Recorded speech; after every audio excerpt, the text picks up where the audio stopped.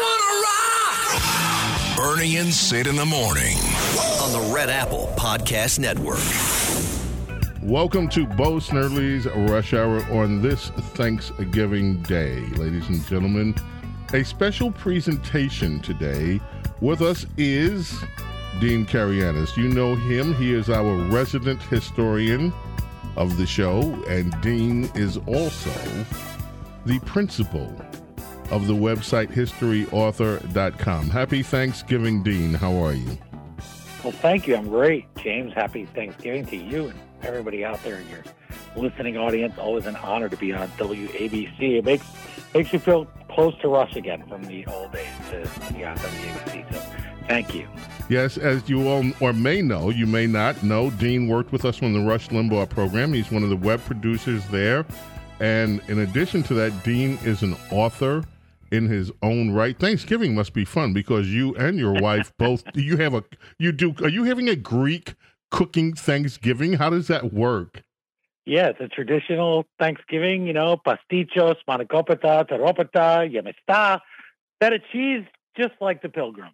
Exact same traditional menu.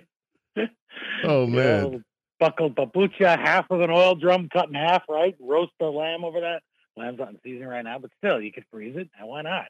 That's what we do. We like to cook up a feast for any excuse at all, and it's very much like America. You blend everything in there, right? That's part of our Thanksgiving. Why should we leave those things behind? And you are a columnist with the New York Sun. In fact, I understand, Dean, not to brag on you, but I understand that you are, in terms of readership, perhaps the number one columnist, the most widely read columnist at the New York Sun. I hope I'm right about that. Yes, that's what they tell me, and I'm always waiting for that to drop off. But, I am shocked. I am as shocked as anyone. But I said it's all those years of pursuing excellence and being on the cutting edge, which is something we try to do at the New York Sun, always be looking forward, not being like a lot of these news sources that just put out a lot of retweets and they just quote a lot of the same wire stories, just rewrite wire copy. If you go to nysun.com, you'll see some of those kinds of things. And it's a lot of the material that I used to send Rush. For instance, every year we would spend Thanksgiving together. Coco, George over at the website would be off, and it would be me, Coco Jr., and Rush always on Thanksgiving because Cookie and Coco would take off. And I would try to send him a bunch of little things on Thanksgiving and just look ahead. And that's what I try to do at the New York Sun. So thank you for mentioning that. And thanks to everyone who reads it, who goes there, who subscribes. In fact, we're having a Black Friday sale since you gave me the chance for a naked plug. So people can go there, and it was the first penny daily, and you could still get it for a penny. Amazing. That's great. Now, you know what? Later on in the show, I'm going to read what I decided to do, Dean. Instead of reading from Rush's book, The Way Things Ought to Be, he did that chapter where he described the Thanksgiving story in his first book. And that book, by the way, sold millions of copies. And that's one of the reasons why I think there was the reemergence of the true Thanksgiving story, because Rush did it in his first book. And what I decided to do this year was go back to the show and actually read from the transcript of Rush reading from his book and embellishing it, and with a few minor embellishments of my own. So that's what I'm going to do this year, is go back and I pull the transcript from the show, and I'll read from the transcript of Rush reading from his book. But no matter how you slice it, it's still the true Thanksgiving story. And we have, I think, as a nation, a lot to be thankful for. So as I was saying, so this year, Dean, what I'm going to do this year is just read from the transcript of Rush reading it. After all, what better storyteller? And I'm just so excited that I see it now popping up in many places. And of course, there are many, I want to call them pretenders. I guess they're not, but they're claiming the Thanksgiving, the true Thanksgiving story as their own, as if they came up with it. But it doesn't matter. And I think Rush would have loved that too.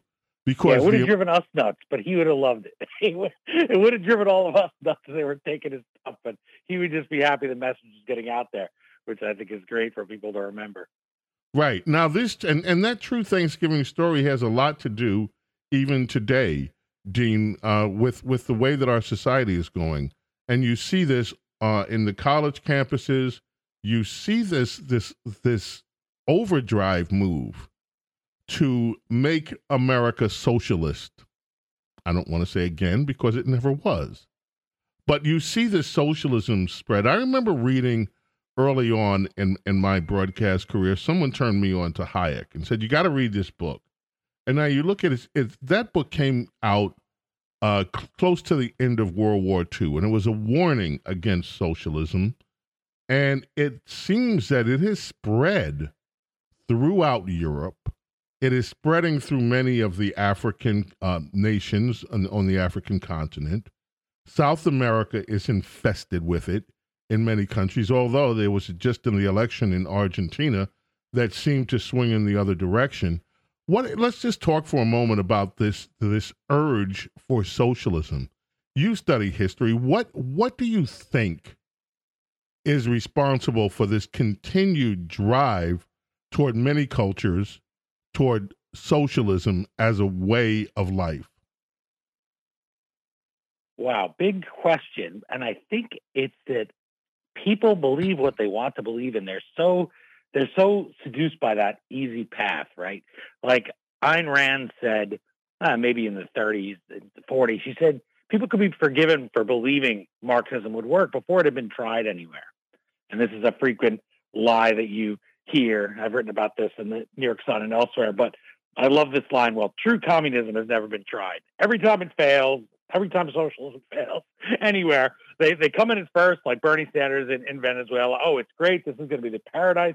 In fact, the fellow who ran on the Communist Party USA ticket, Gus, I forget his last name, but he was the guy that Brennan voted for, the CIA director, and lied about. Didn't tell us or didn't tell the U.S. when they were doing a background check. He said, North Korea, this is going to be the paradise. This is going to be a big vacation destination because communism there is just going so great. And then it fails, and it was never tried. And I've never heard one capitalist say, well, capitalism has never been tried, because people blame capitalism for everything, and we just kind of shrink away and go, yeah, well, it was bad, but we can do better. And we quote guys like Hayek. Maybe we'd be better off quoting Salma Hayek, because I think she gets more attention probably than these economic tomes.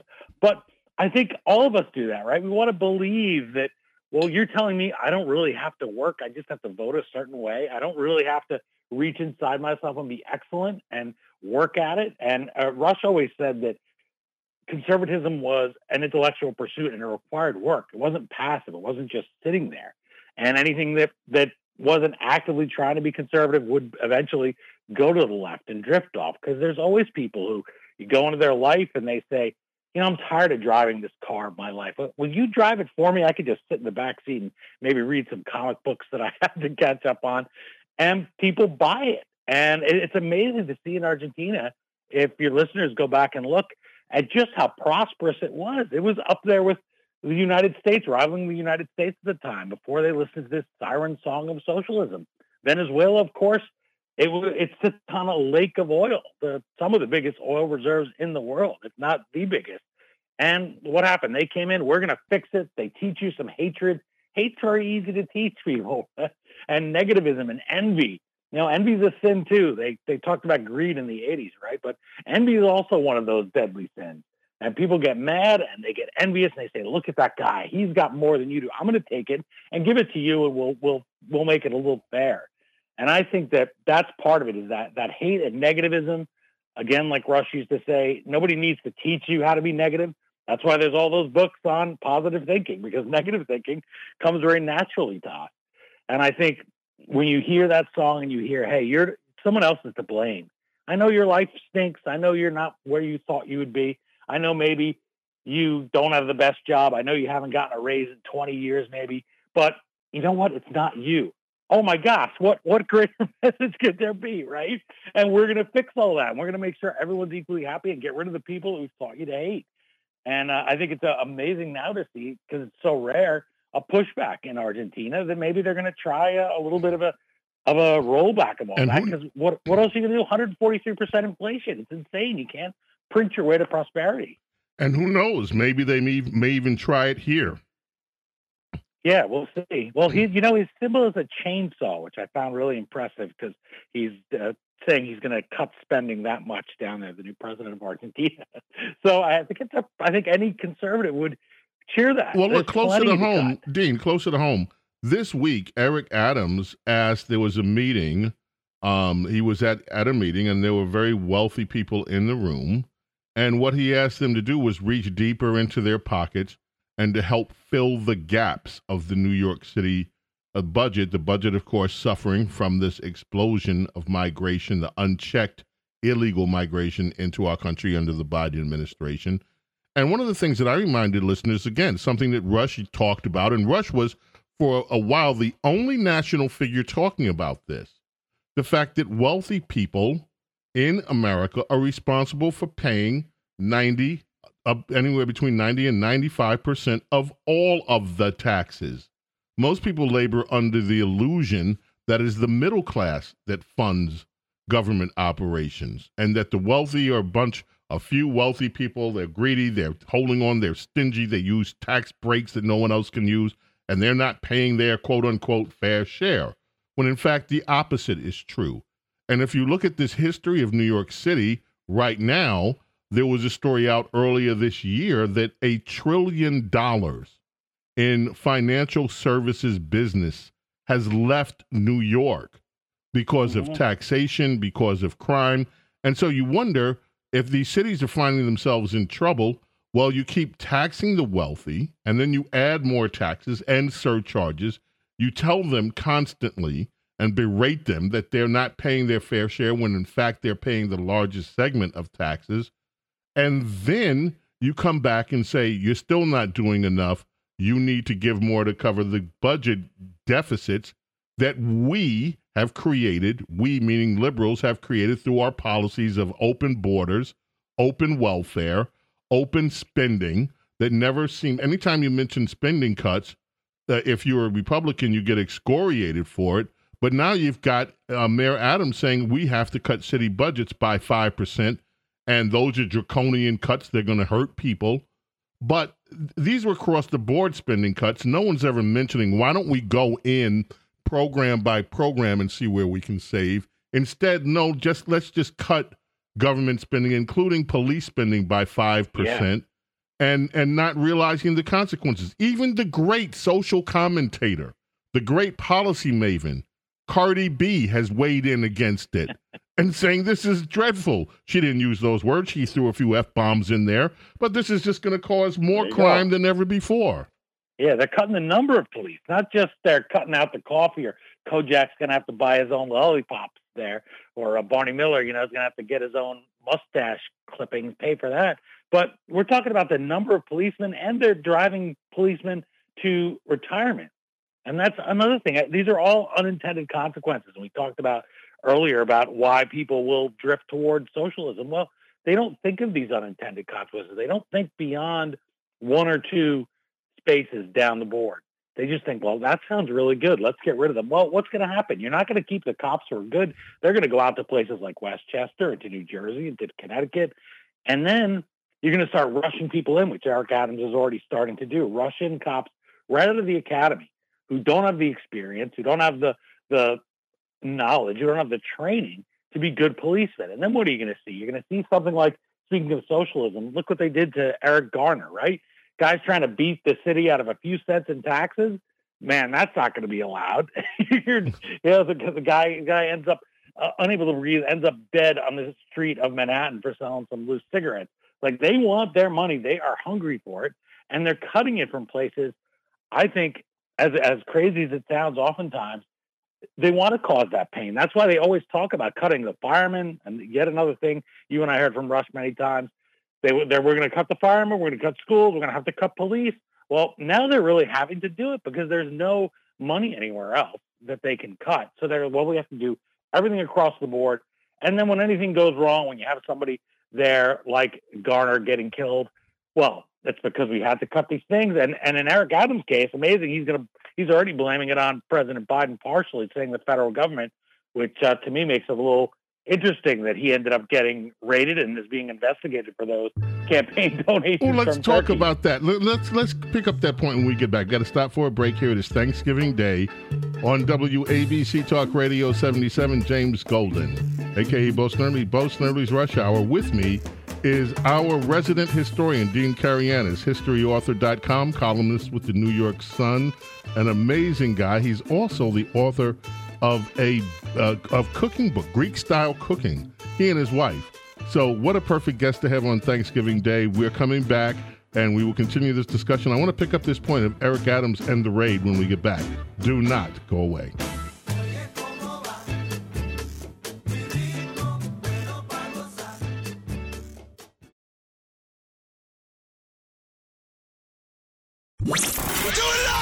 Hey, Bill O'Reilly here, and you are listening to Bernie and Sid.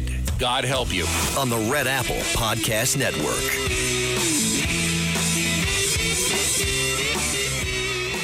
Welcome back, ladies and gentlemen. Bo Snerdley. It is Rush Hour. Bo Snerdley's Rush Hour here on WABC with us. Resident historian Dean Karayanis. Dean, you began talking about Eric Adams and this raid that took place, the FBI, and this was quite stunning.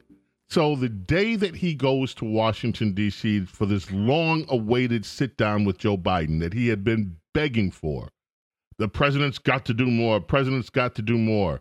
And then the president came to New York and didn't see Eric Adams. Eric Adams and a group of other officials go down to Washington, D.C. The day that he's supposed to meet, hours before or minutes before he's supposed to meet Joe Biden, all of a sudden Eric Adams announces, oops, gotta go. His lead campaign person had been, as we learned later in the day, and I was wondering, what could it be? Is there some terrorist threat? Is something happened in New York? I was following this real time, because they did not explain why Eric Adams had to duck out of this all-important meeting and head back to New York. He said something's come up. What came up was that his lead campaign person, Ms. Scruggs, FBI raid. We later learned that she wasn't the only one that was raided by the FBI, and now the Adams administration, Adams is under investigation for his dealings with people from Turkey regarding fast-tracking a project that apparently or could look like it was a political favor. This cannot be an accident. What was your thought on the timing of this and what's happening here? Yeah, I missed that old thing. Remember the appearance of impropriety, and they used to talk about optics so much. Every lazy hack writer out there was talking about optics for about 4 years there. And now suddenly there's not a thing in the story that says Trump critic or Biden critic. It doesn't say anything. He's just the man that's out on an island, I guess literally Manhattan. And nobody ever points out that he's been a critic of President Biden on this, that he's been demanding more money and saying, hey, you're not solving this problem. This is a federal responsibility. And whether we agree with those things or not, how can nobody have made this connection at all? Just this is completely normal. They call him a moderate, sometimes even a conservative mayor of New York City. He's not even a fellow Democrat anymore. They're kind of taking away that protection from him. I was shocked by that, when that nobody bothered to bring that up. But I'm talking about some of the people that we would consider conservative media or alternative media or whatever people want to call it, or even on Twitter. I didn't see anybody who said, wait a minute, isn't this a little bit odd that there's this timing? And especially since you wonder, at least, the very least, is the president cracking down on these kind of things because he's worried about his own entanglements and that what is coming potentially with him with impeachment and investigation of, they're going to, I guess, look into if he laundered, I guess you'd say, the money that was given to his son and to his brothers so that he could get a taste of it. So it just seemed like this must be a much bigger story, or could be. And it's weird because the media loves to speculate, right? They would love baseless speculation. I'm sure that if Donald Trump had sent Eric Adams to go and testify or gone after him this way or had even mentioned this, it would have been a huge story that he was using the power of the federal government to go after a critic. And yet there's been none of that here. And I don't even think Mayor Adams has brought that up in his own defense. No, he hasn't. And it's just stunning. Now, who knows what's going on behind the scenes? And Eric Adams, of course, has now formed a legal defense fund. So and he's hired an attorney, a criminal attorney. While he's saying at the same time, I've done nothing wrong. Of course, I've done nothing wrong. I've preached And everybody that knows me knows I tell people, you have to follow the law. You have to follow the law. But apparently this thing may go deeper and it may swirl deeper in an election year than anyone would want to admit at this point. The ramifications could be stunning coming into 2024. Let's briefly just, and since we're in the political realm, let me ask you, Dean, as a columnist, what do you think about the Republican and where they are in the state of things right now? Let's start with the new speaker. What are your thoughts on the new Speaker of the House, the process? Matt Gaetz was excoriated as being some kind of bumbling idiot for actually leading the process to call Kevin McCarthy out and eventually to help dispose Kevin McCarthy of speakership. I read article after article about the Republican clown car, but it seems to me, and I wonder if you have similar thoughts or not, that what ultimately came out of this was something that could be good for a change, despite the fact that we have another continuing resolution. Even this one doesn't end at Christmas time like most of them do. It goes into next year, and the new speaker is saying that, look, this is not the way that we're going to do things in the future. We are going to get this spending under control. We're going to move back to regular order and having appropriations bills come out of the committees. In other words, he's devolving the power from the speakership back down to members of Congress and to the committees of Congress to actually come up with the budget for the United States. Do you see this whole process as good, ultimately bad? Is Matt Gaetz an idiot and led the clown car? Where's your feeling on all of this? Well, I'll tell you, I have been impressed with Speaker Johnson, and I wrote a column just the other day, people can go back and check, and praising Hakeem Jeffries, the Democratic minority leader, for standing for Israel and for saying there's no way you can negotiate with Hamas. It was a very rarely said thing, and I found the same thing about Speaker Johnson is in that narrow bit of it, and Speaker Johnson being a backbencher, he seems to be somebody who is just going to govern. He doesn't know the way it's done. For instance, what you just mentioned, the tradition is you give the American people a government shutdown scare for Christmas, and you schedule it right before an important, either an election or before Christmas, and you try to make everything horrible. And, you go do those videos at Jellystone National Park with the sleigh ride concession, and you terrify people about it. He said, we're going to do what we're supposed to do. And he seems a very mellow guy. He doesn't have a long resume, so I don't think he's been infected and become of Washington and just doing things the way that they're done. The most they've really found on him so far is they don't like that he's a Christian. They don't like a flag he threw outside, or flew rather, outside the speaker's office. They say he doesn't have any money. He's not rich. So that must mean, this was my favorite thing. I forget exactly what paper it was in. It might have been the Daily Beast, but this must mean he's going to cash in on lobbying after he leaves. Well, okay, maybe he will, who knows? But he's not a rich guy now. He doesn't really have any money, any assets. He does a lot of volunteering. He's adopted. That was another thing. He adopted, I guess, or taken in 2 young black children. And they said, well, that's always suspicious. A Republican does that. They adopt anybody. Never mind that. You remember what they did to Chief Justice John Roberts. They sent investigators down to Mexico to find out how he got kids that looked white from Mexico because they thought this was a big scandal. I mean, really reprehensible stuff. So they haven't really found anything on him, and I think he's just he's like a mellow guy. Au contraire, Dean, they have found something on him. He's a white Christian nationalist. That was the thing that they were bouncing around in their echo chamber of the mainstream press. White Christian nationalist. Yeah, that's a great new thing. Yeah, here's a guy, he happens to be white, he happens to be Christian, and guess what? He actually loves his country. He's kind of has nationalistic impulse. Oh, my goodness, isn't that terrible? That's it. That's the extent that they've been able to come after him.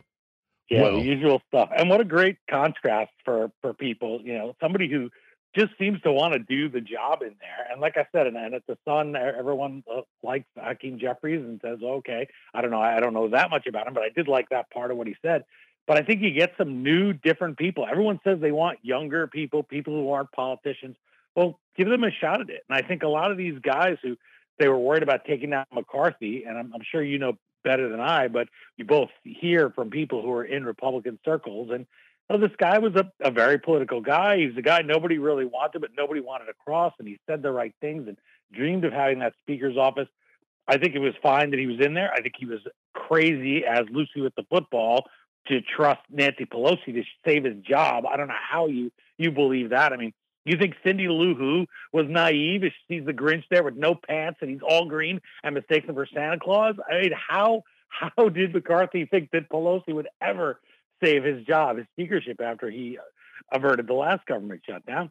But Johnson seems like a guy who just doesn't know. He's not really, he doesn't really care. And I think that's great. And a lot of our greatest presidents haven't been the ones with the great resumes. Those guys like Herbert Hoover, they tend to flame out rather a little bit. The guys with a lot of experience, for instance, George H.W. Bush, even, of course, he's a kind of a special case, but look at John Quincy Adams, a brilliant guy, had so many jobs and did various things, ended up losing to Andrew Jackson, who's far more influential president. FDR, not a particularly bright guy, was considered a very intellectual lightweight. He ends up coming in and ends up, of course, being president for life, wins 4 times the presidency during the war, whatever we think of his policies and whatnot. But that's what I think of a guy like Johnson. I think he doesn't know what he doesn't know, and you do common sense things, which is part of the Thanksgiving story and the story of the Pilgrims. I wrote last year in my column that those guys couldn't afford to sit around the faculty lounge and theorize. It was life or death. And when you're dealing with life or death, you realize something like, well, everybody can just get an equal share, and this is really going to be nirvana, that it doesn't work. And you say everyone's going to have to work, and we're going to have to figure out real solutions. And that's what capitalism unleashed, and that's how these free markets unleashed the bounty that we have today, when everyone's going to stuff themselves, and maybe some people are going to complain about it, but that's exactly what we're going to do because we like food and we have that prosperity, and we sometimes take it for granted. And I think as we do, that's when you see that slide towards socialism. Dean Karayanis is with us, ladies and gentlemen. He's the resident historian, Bo Snerdley's Rush Hour. We're going to take a quick break, come back and wrap it up with Dean, and then we'll get to reading from Rush Limbaugh and the true Thanksgiving story here on WABC. Don't go away. Like a fool, I went and stayed too long. I'm wondering if your love's still strong. Ooh, baby, here I am. For the ones who work hard to ensure their crew can always go the extra mile, and the ones who get in early so everyone can go home on time, there's Grainger, offering professional-grade supplies backed by product experts so you can quickly and easily find what you need. Plus, you can count on access to a committed team ready to go the extra mile for you. Call, click Grainger.com, or just stop by. Grainger, for the ones who get it done.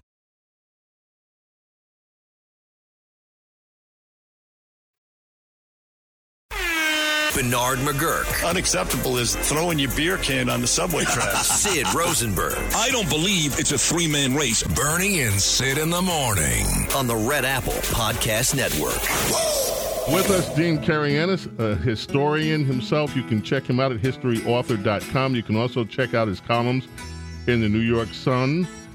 He's part of the Rush Limbaugh alumni. He was a web producer with Rush, and he's also an author. He and his wife, you need to check out their book. Gene, those books on cooking. Tell us one that if you had, tell us one that we should get, and we can always go to Amazon and find it. Which one? Yeah, well, mine is Regional Greek Cooking, so that was nice of you to bring up my book. Yeah, well, my wife and I wrote that in 2005. She's Irish-Canadian, Kathy is, so I was teaching her this, and now she can go to Astoria and speak food in Queens and order the Greek food, and my parents never got tired of laughing that they would speak back to her in Greek because her pronunciation is perfect. So, yeah, and you can see some pictures in there also, by the way, family pictures, and a lot of family recipes in there. So it's something that for a holiday like Thanksgiving is a great one. Maybe I'll post something at History Dean, which is my Twitter handle, if anyone wants a free recipe, get an idea what they get out of my cookbook. But I don't really plug it much, I guess. I guess maybe I should, because it's kind of you and so many other people that tell me that they enjoyed it, not just making things from it, but reading it. Absolutely. Now, last question, Dean, as time runs out. So many people are discouraged. You see the war going on with Israel, Hamas. You see so many things, crime out of control in our own country, borders broken, horrific stories every day. Are you still optimistic about the future of America? And are you at all looking forward to the future here? Or do you think America's done on a downward spiral? Start looking for that land somewhere else other than America? Well, there is nowhere else. So I guess we have to stay here and fight for it. And that's something that has been bugging me a little bit lately. And I haven't really written or talked about it, but why not? We're all friends here. I'll just mention it. But I've found a lot of people now seem to want to say, well, we're conservatives. We love America, but we're giving up on it. We're all going to move. They'll tell you, move to a little place with your family. Just get the money you can and wait, I guess, for the mushroom clouds to drop. You look at a lot of conservative media. It's a lot of talking about buying gold, a lot of things about buying survival rations, which I have things like that. I was a Boy Scout, right? Be prepared, get some flour. And certainly all these things came in useful during the pandemic. My wife, because she did those Canadian winters, believe me, she always has plenty of stuff stocked. But is that the plan? Is that what we're going to do? We're just going to try to find another place? And it reminds me of what President Reagan said. He told the story of a Cuban refugee who came there and said it was how hard it was to get to America. And somebody said, we forget how lucky we are in America. And this Cuban gentleman said, no, you're lucky. I was lucky. I had somewhere to escape to. That if Americans, he's like, now this man was becoming an American. It's like, well, we have nowhere else to go. As they say in Stripes, Bill Murray, we've been thrown out of every decent country in the world, right? No one else wants us. So we wanted to make our own place. We wanted to be able to say, the heck with you, and thumb our noses at every other country and those systems. So I don't see how we can't. I don't see how we have the luxury of not caring, of not being optimistic when we see the damage that's being done by the alternative in places like China, in places like the Middle East, in places like you were talking about in South America, the Marudo diet. Can you imagine a prosperous country, a rich country, a happy country being so destroyed by socialism that people are losing weight, that you have North Koreans who are physically shorter than their South Korean counterparts living under capitalism? I don't see how, if our eyes are open, how we can't advocate for America and say that there's a better way, because it's the truth, and the truth always wins. The truth is persuasive. If it doesn't seem like it's winning, then I think we just have to do a better job persuading people, tell them positive, uplifting stories, and not again to toot my own horn, but it's one reason that I loved working for Rush, and one reason I love working for the New York Sun is because that's what we try to do, is be positive. And we had a front row seat. Everybody out there who listened to Rush had an ear row seat, had a front ear seat, whatever you want to call it, to Rush when he struggled that last year of his life, and always was positive. And I think he loved being thankful, not so much Thanksgiving. He always was thankful, usually on Christmas more than Thanksgiving, as you know.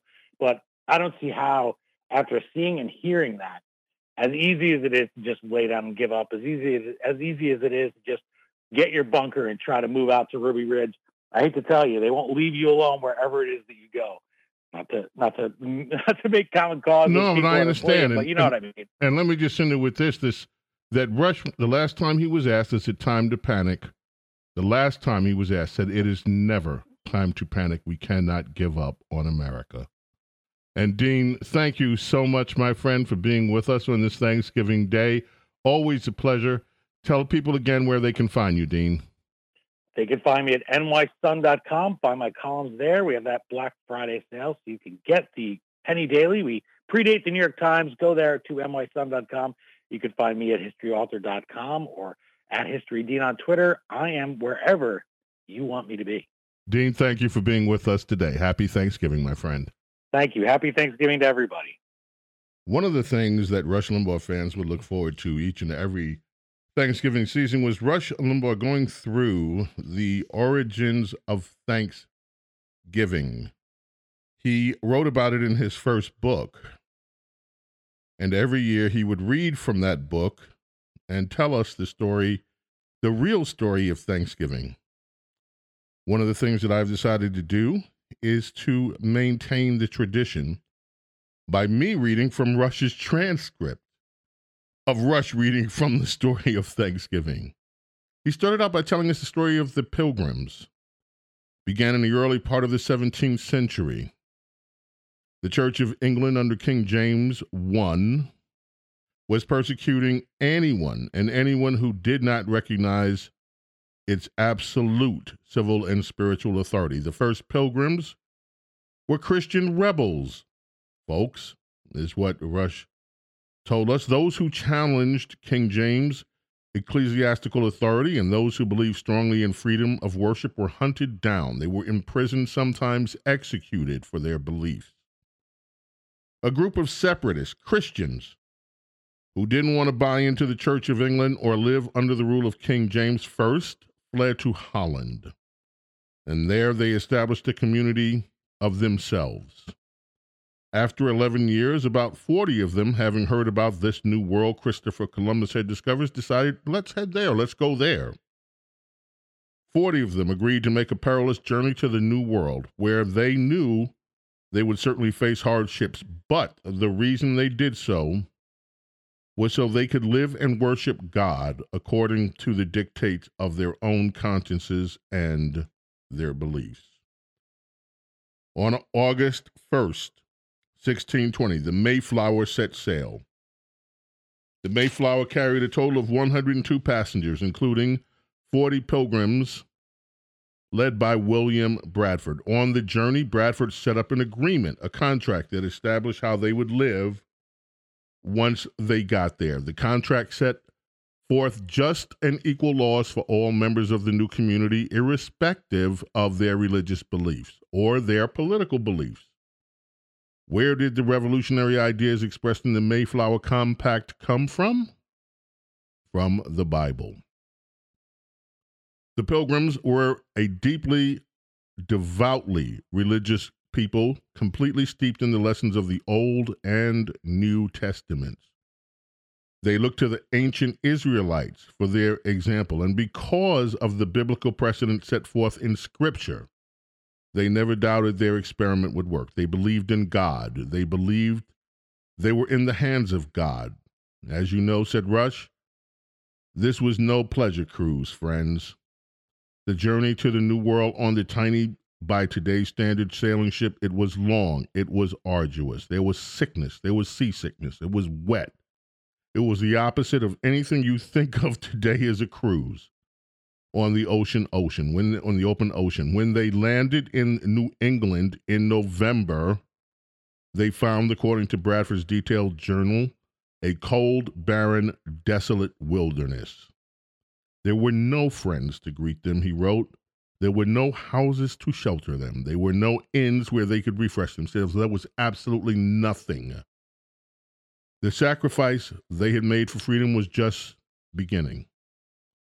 During the first winter, half the Pilgrims, including Bradford's own wife, died either of starvation, sickness, or exposure. Yet they endured that first winter. When spring finally came, they had by that time met the indigenous people, the Indians, and indeed the Indians taught the settlers how to plant corn, fish for cod, and skin beavers and other animals for coats. But there wasn't any prosperity. They did not yet prosper. They were still dependent. They were still confused. They were still in a new place, essentially alone among like-minded people. And Rush says this is important to understand because this is where modern American history lessons often end. Thanksgiving is actually explained in some textbooks as a holiday, for which the Pilgrims gave thanks to the Indians for saving their lives, rather than what it really was. That happened. Rush says, don't misunderstand, that all happened, but that's not according to William Bradford's journal, what they ultimately gave thanks for. Here is the part that has been omitted. The original contract that they made on the Mayflower as they were traveling to the New World, they had actually had to enter into that contract with their merchant sponsors in London because they had no money of their own. They needed a sponsor. They found merchants in London to sponsor them. The merchants in London were making an investment, and as such, the Pilgrims agreed that everything they produced go into a common store or a bank or a common account, and each member of the community was entitled to one common share in this bank. Out of this, The merchants would be repaid until they were paid off. All the land they cleared and the houses they built belonged to the community as well. Everything belonged to everybody, and everybody had one share in it. They were going to distribute it equally. That was considered to be the epitome of fairness, sharing the hardships, burdens, everything like that. Nobody owned anything. It was a commune, folks. It was the forerunner to communes we saw in the 60s and the 70s out in California and other parts of the country. It was complete with organic vegetables, by the way. That's Rush and his amazing sense of humor. Bradford, who had become the new governor of the colony, recognized that it wasn't working. It was costly and it was destructive. His own journals chronicle the reasons it didn't work. Bradford assigned a plot of land to fix this to each family to work and manage as their own. He got rid of the whole commune structure and assigned a plot of land to each family to work and manage. And whatever they made, however much they made, was theirs. They could sell it, they could share it, they could keep it. Whatever they wanted to do with it, they had the option. What really happened is that they turned loose the power of a free market after enduring months and months of hardship, first on the Mayflower and then getting settled, and then the failure of the common account from which everyone got the same share. There was no incentive for anybody to do anything.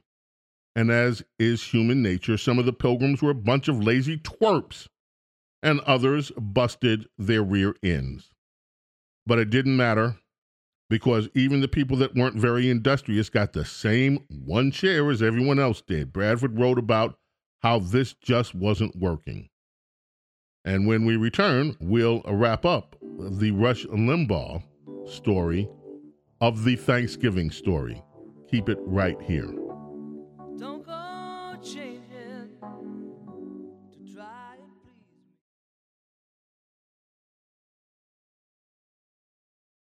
me. Bernard McGurk. Bernard has been a friend of mine for so long. And Sid, you too. Sid Rosenberg. Not good, great. Bernie and Sid in the morning. I love you guys. I listen to you every morning and walk around the house laughing my butt off. On the Red Apple Podcast Network. What William Bradford and his community found was that socialism didn't work, folks. That was what Rush Limbaugh explained in his Thanksgiving story. Let's pick it up from where we left off.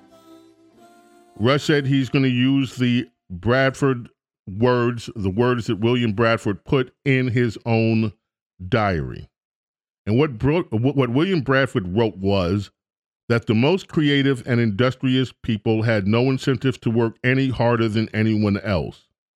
While most of the rest of the world has been experimenting with socialism for well over 100 years, trying to refine it, perfect, and reinvent it, the Pilgrims decided early on, William Bradford decided to scrap it permanently because it brought out the worst in human nature. It emphasized laziness. It created resentment. Because in every group of people, you've got your self-starters, you've got your hard workers, your industrious people, and you've got your lazy twerps and so forth. There was no difference at the end of the day.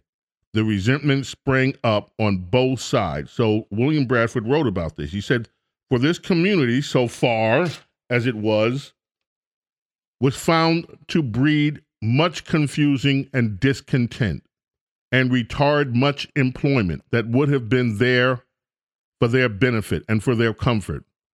For most young men that were able and fit for labor and service did repine that they should spend their time and strength to work for other men's wives and children's without any recompense, without any payment.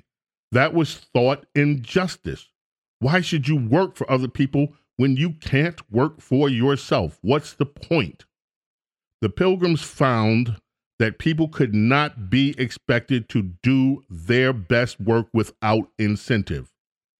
So what did Bradford's community try next?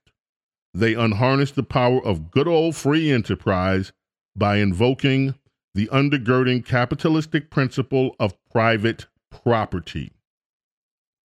Every family was assigned its own plot of land to work and permitted to market its own crops and products. And what was that result? This had been very good success, wrote Bradford, for it made all hands, everybody, industrious. So as much more corn was planted than otherwise would have been. It is possible that supply-side economics could have existed before the 1980s, my friends. In no time, the Pilgrims found that they had more food than they could eat themselves. Now this, says Rush, is where it gets really good. If you're laboring under the misconception that, as I was, Rush says, this misconception that many of us were taught in school, that the Thanksgiving Day was just set up to thank the Indians for teaching them how to fish, how to plant crops. He said, so what next happened, the Pilgrims set up trading posts and exchanged goods with the Indians. The profits from that trading allowed them to pay off their debts to the merchants in London. And the success and prosperity of the Plymouth settlement attracted more Europeans and began what became known as the Great Puritan Migration. The word of the success of the free enterprise Plymouth colony spread like wildfire, and that began the Great Migration. Everybody wanted a part of it. There was no mass slaughtering of the Indians. There was no wiping out of the indigenous people. And eventually, in William Bradford's own journal, Unleashing the Industriousness of All Hands ended up producing more than they could ever need themselves. So the trading post began selling, exchanging things with the Indians, and the Indians, by the way, were very helpful. The Puritan kids had relationships with the children of the Native Americans that they found. This killing of the indigenous people stuff, they're talking much, much, much, much later. It had nothing to do with the first Thanksgiving. The first Thanksgiving was William Bradford and the Plymouth colony thanking God for their blessings. That's the first Thanksgiving. Nothing wrong with being grateful to the Indians. Don't misunderstand, says Rush, but the true meaning of Thanksgiving, and this is what George Washington recognized in his first Thanksgiving proclamation, was giving thanks to God. And those of us who enjoyed listening to Rush recite that Thanksgiving story are still giving thanks to the talent on loan from God that he shared with us for 33 years on the radio. Traditions, my friend. Traditions, so important to all of us. The Thanksgiving Day tradition, having your family, having your friends, your loved ones close to you. Does it get any better than that? Even if your tradition is being thankful by yourself on Thanksgiving Day because you're one of those people that needs alone time. Traditions are good. One of the reasons that we like to remember the Rush Limbaugh Thanksgiving story is to keep the traditions of what America is about alive, and to also be thankful that we were able to, for 33 years, those of us that worked with Rush and that knew him we still have such a fond and impactful memory of that time. This is my own tradition. It is the music of Dave Grusin. Dave Grusin, of course, has been part of GRP Records back in the day. He worked on so many things. The Tootsie soundtrack is one that stands out and comes to mind quickly, but this is one of my favorite songs. He's a master pianist, composer, arranger. This song is called Thank Song, and I love it. It's Dave Grusin on his piano in a thankful and thoughtful mood. Of all the things to be thankful for, there are so many. I've been blessed with an incredible family, from parents that I would not have traded anything for when they were alive, and I would not trade anything for now that they are in my memories forever. My extended family, my siblings, the younger, my nieces, nephews, great nieces and nephews, and this year, my grandson that my daughter gave me this year, which was just an amazing blessing, and a great nephew that was actually born at my house, and a strange story that worked out so well, including the nurse who saved his life and the amazing crew that saved his life. So much to be thankful always in America. And I'm thankful for you. Thank you for listening. And I hope you have the best Thanksgiving of your life and ever.